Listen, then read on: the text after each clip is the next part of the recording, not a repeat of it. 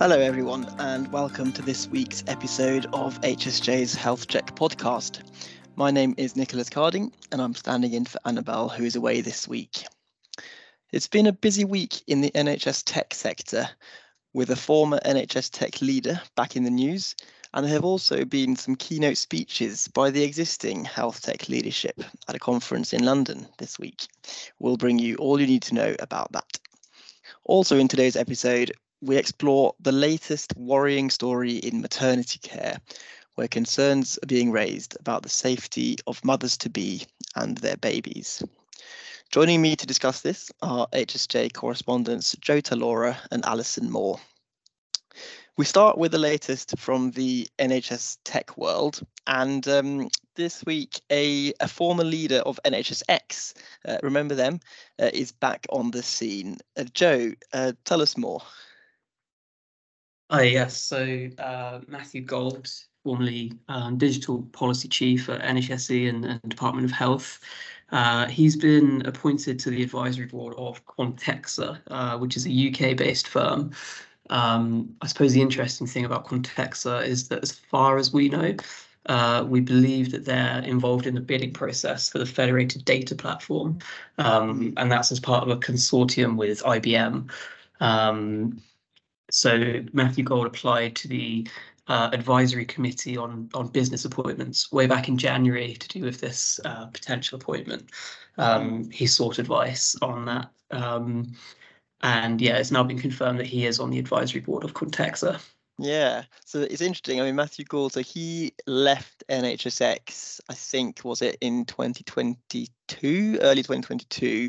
And I remember he got a job at the London Zoo, of all places, which was quite a different kind of career move to what many NHS execs go on to take.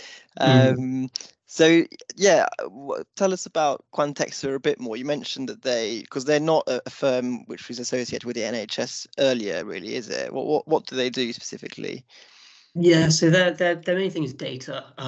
So one of the things that came out in this ACOBA letter that was made public this week was that they do have a relationship with government through the Crown Commercial Service. So they provide big data and analytics services through our commercial service.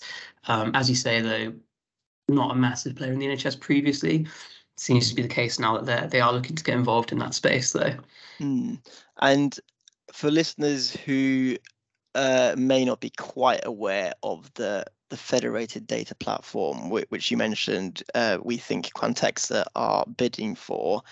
Maybe just quickly sort of explain why that's important and why that makes this particular appointment a bit more interesting than perhaps it would otherwise be.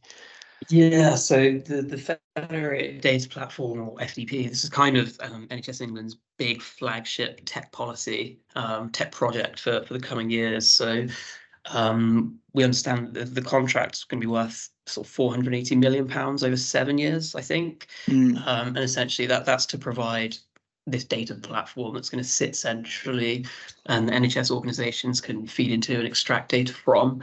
And this is sort of the direction of travel that NHSE and DH are wanting to go in.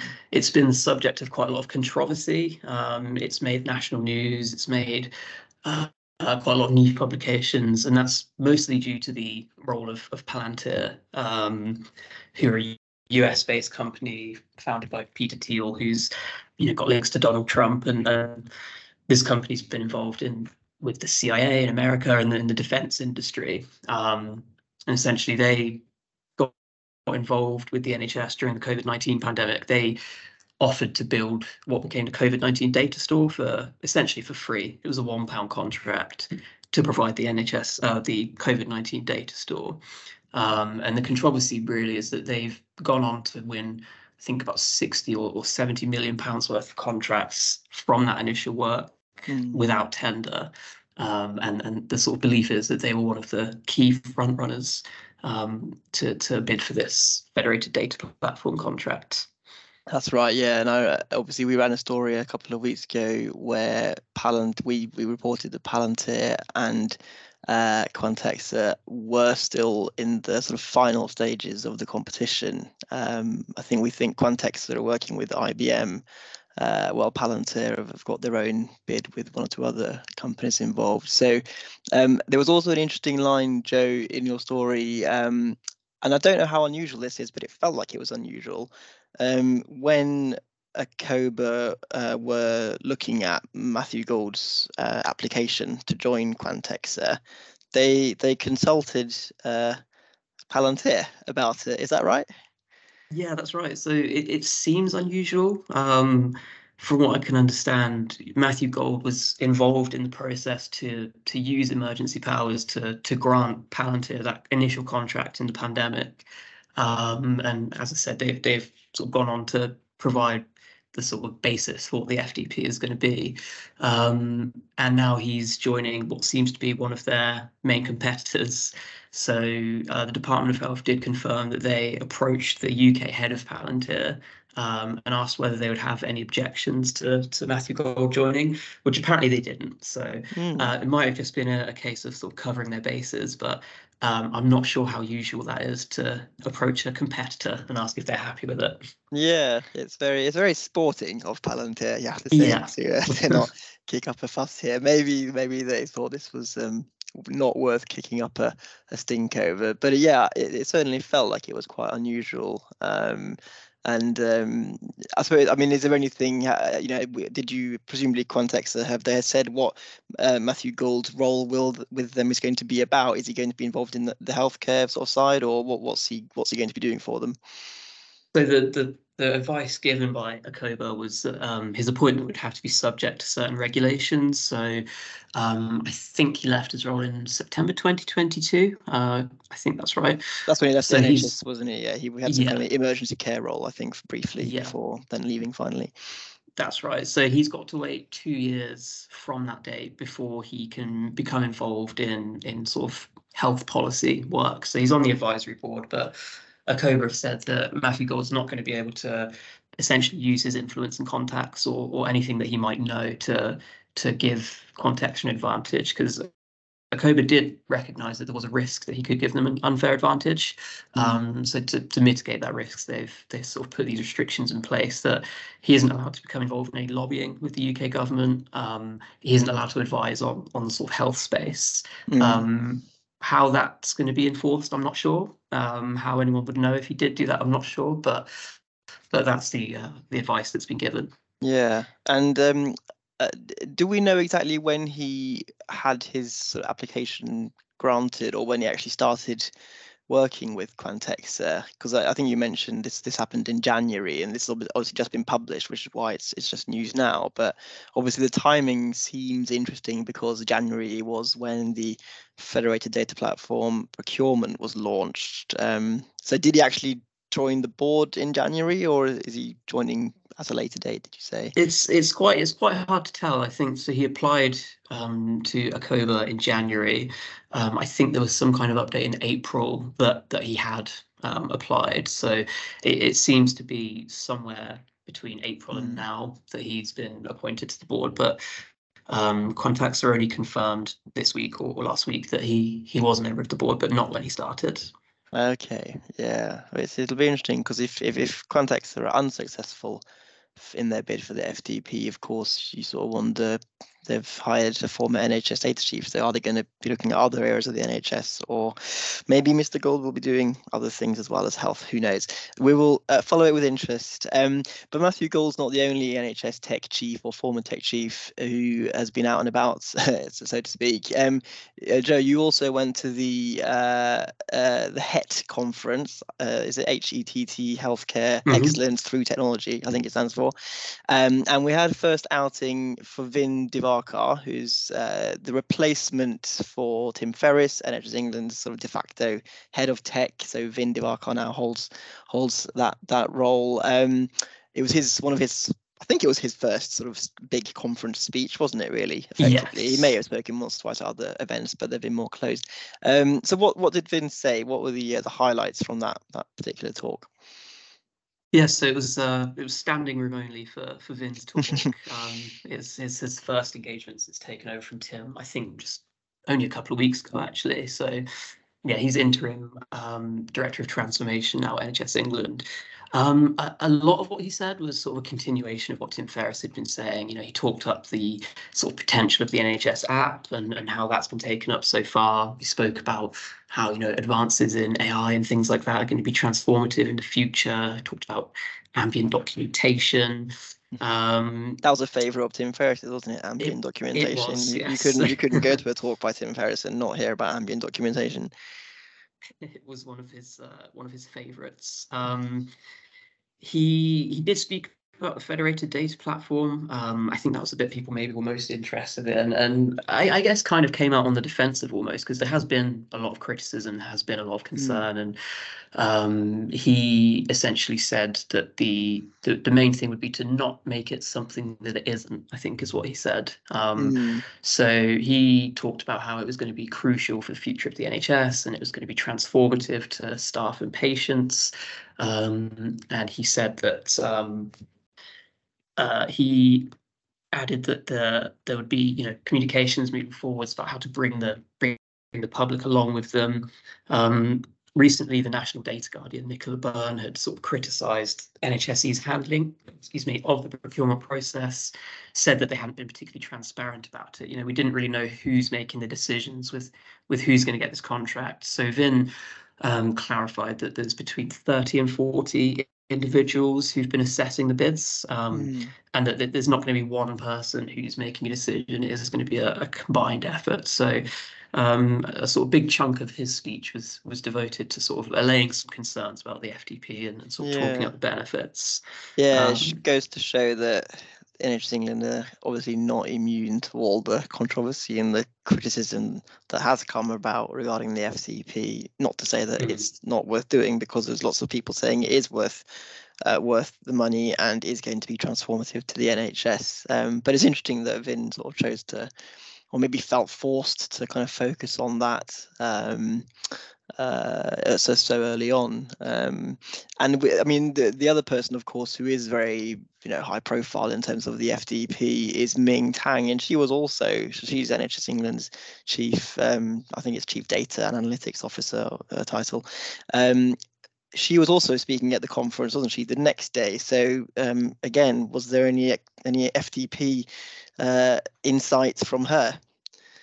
More or less, yeah. It was more the same. Her sort of big takeaway, I guess, was that we need to bring, or NHS England needs to bring the public along with them.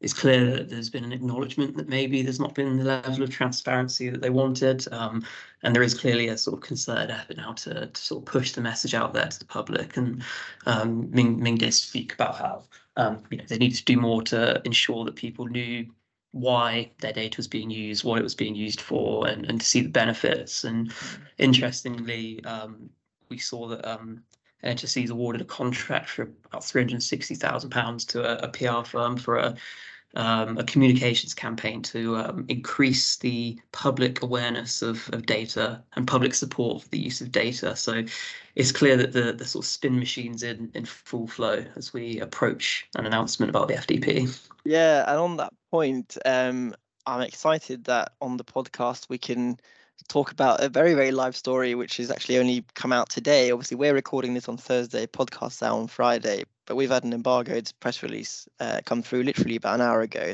But we can talk about it because this is only going out on Friday. So NHS England are going to launch what they call quite a large public engagement exercise, where they're going to ask the public to shape the future use of health data by the NHS.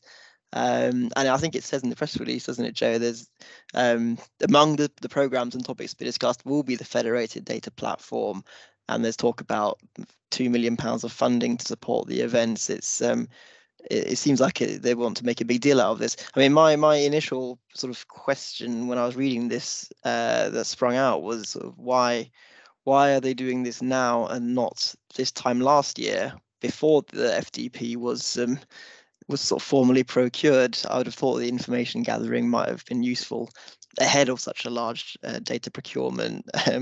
Joe, have you got any thoughts on that release? I know, bearing in mind we've only very recently got it, so there's a lot to take in. Yeah, I suppose this is it's just sort of building to the what Ming was saying about, bringing the public along. I think there has been an acknowledgement that there are some concerns about not just about who's going to supply it, but about what's people's data going to be used for. I think people are more aware of their data now and maybe concerned about what it's used for. So I think there's been an acknowledgement, and I know that the National Data Advisory Group recently released a report where they said there's going to be an uptick of people opting out of sharing their data just because they don't know what it's being used for. So it seems like NHS England's just trying to get ahead of that and just sort of encourage the public to take part and educate them about what their data is being used for. Yeah, which can only be a good thing. I think it's just a question about the timing, which is slightly strange. And of course, the NHS has tried to engage the public several times, both locally and nationally, about their data. And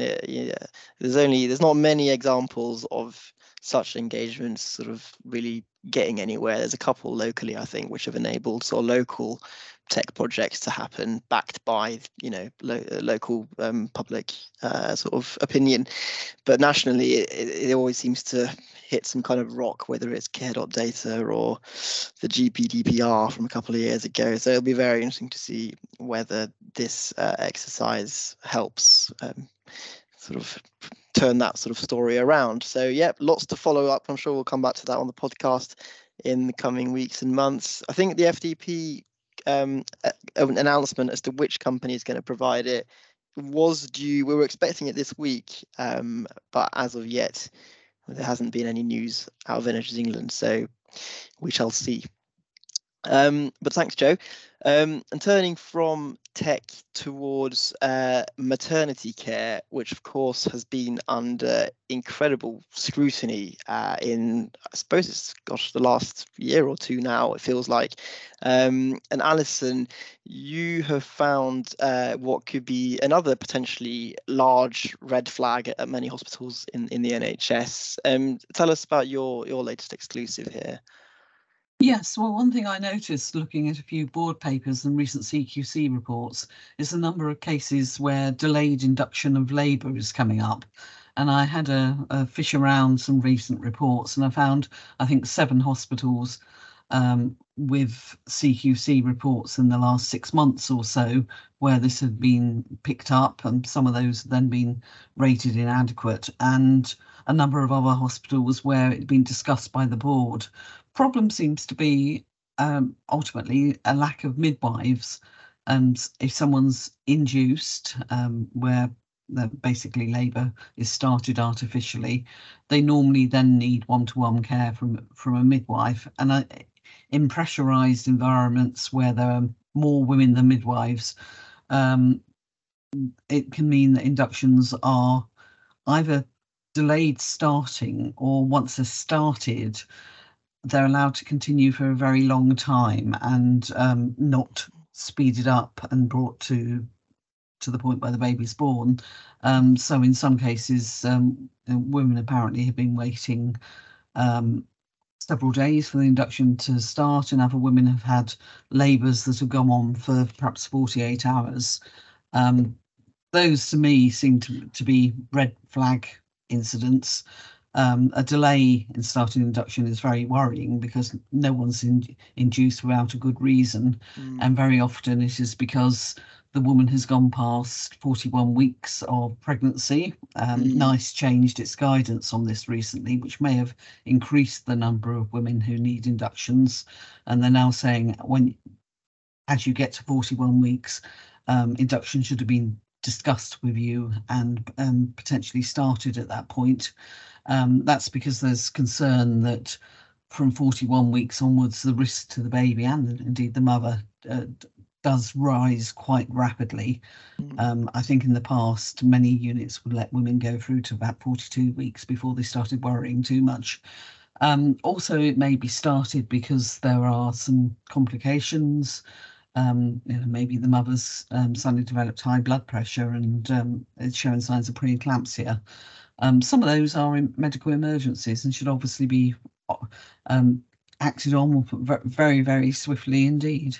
Yeah, it is a worrying story. I mean, did you have any figures for how many patients are having their inductions delayed as a sort of proportion of, the number of inductions carried out or births given at the? Do we have any sort of hard numbers around this, or is it all We anecdotal so far from the we do CQC have and the some hard trusts? numbers from some individual trusts. Leicester, which had a very critical CQC report last week, reported something like 1,300 delayed inductions of late labours in a 5 or 6 month period.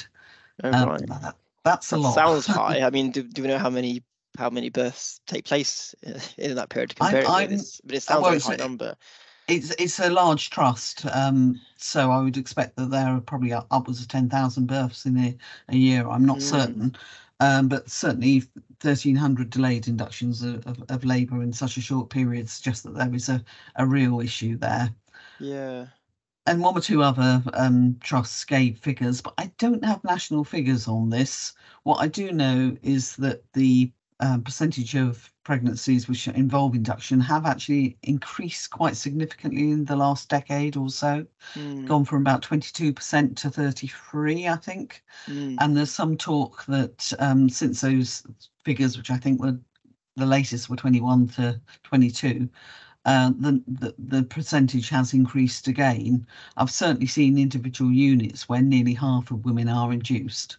So potentially we're talking about a lot of women affected here. Obviously, if induction is delayed, and maybe you're in the early stages of labour and you need the induction to move things forward, that can be pretty unpleasant for you. What's really important is that maternity units assess each woman and her risks. So, for example, if you do have something like preeclampsia, God forbid, or that you've gone well past 41 weeks and they still haven't started your induction, that you're prioritised and given an induction as soon as possible. I think what the CQC found was that in some trusts that wasn't happening. Gosh, yeah, and that is concerning, and it's interesting. I mean, as you say, there is quite a large shift then in the last decade or so. You said, where that number of inductions has grown quite significantly from sort of a quarter to at least a third or so, if not more. But that's not been accompanied by an increase in staff. And as you say at the start, inductions mean you do need more one-to-one care. I mean, that's quite a sort of, it's not happening in line with clinical need then, by the sounds of it. No, well, we know many units are absolutely struggling with to get midwives in the numbers that they need them. So one can imagine if they have a number of women who spontaneously have gone into labour and they're already having to allocate midwives on one-to-one care to them, and then there's someone who's waiting for induction, that person probably ends up waiting quite a time. Yeah.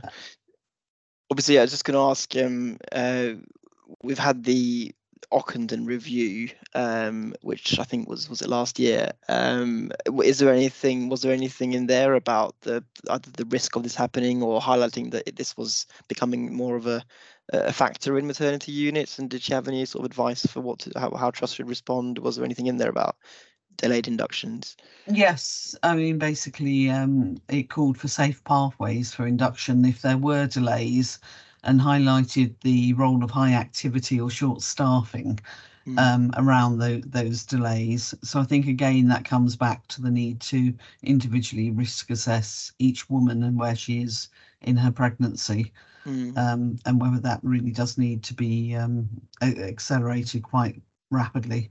Yeah. So where do you go from here then? So obviously you've found this has been happening in several trusts, as have the CQC. I suppose it's not a wildly inaccurate assumption to make that if it's happening in quite a few maternity units, it's probably happening in many others as well. And it's just a question of finding these being reported, or if boringly, if they're not being reported. Do you think there's a bigger picture story here where there's the numbers actually going to be a lot greater? And is there any work going on to try and look into this? Yes, I think it probably is a bit of a tip of an iceberg. I only looked for board reports and CQC reports over a very short period, and I found quite a lot of them. Talking to some of the organisations around this, like the Royal College of Midwives, Healthcare Safety Investigations Branch, which has noted some of the issues with delayed inductions. No one can really give me a figure at this moment. It doesn't seem to be collected, or certainly not publicised by NHS England, although the number of inductions is.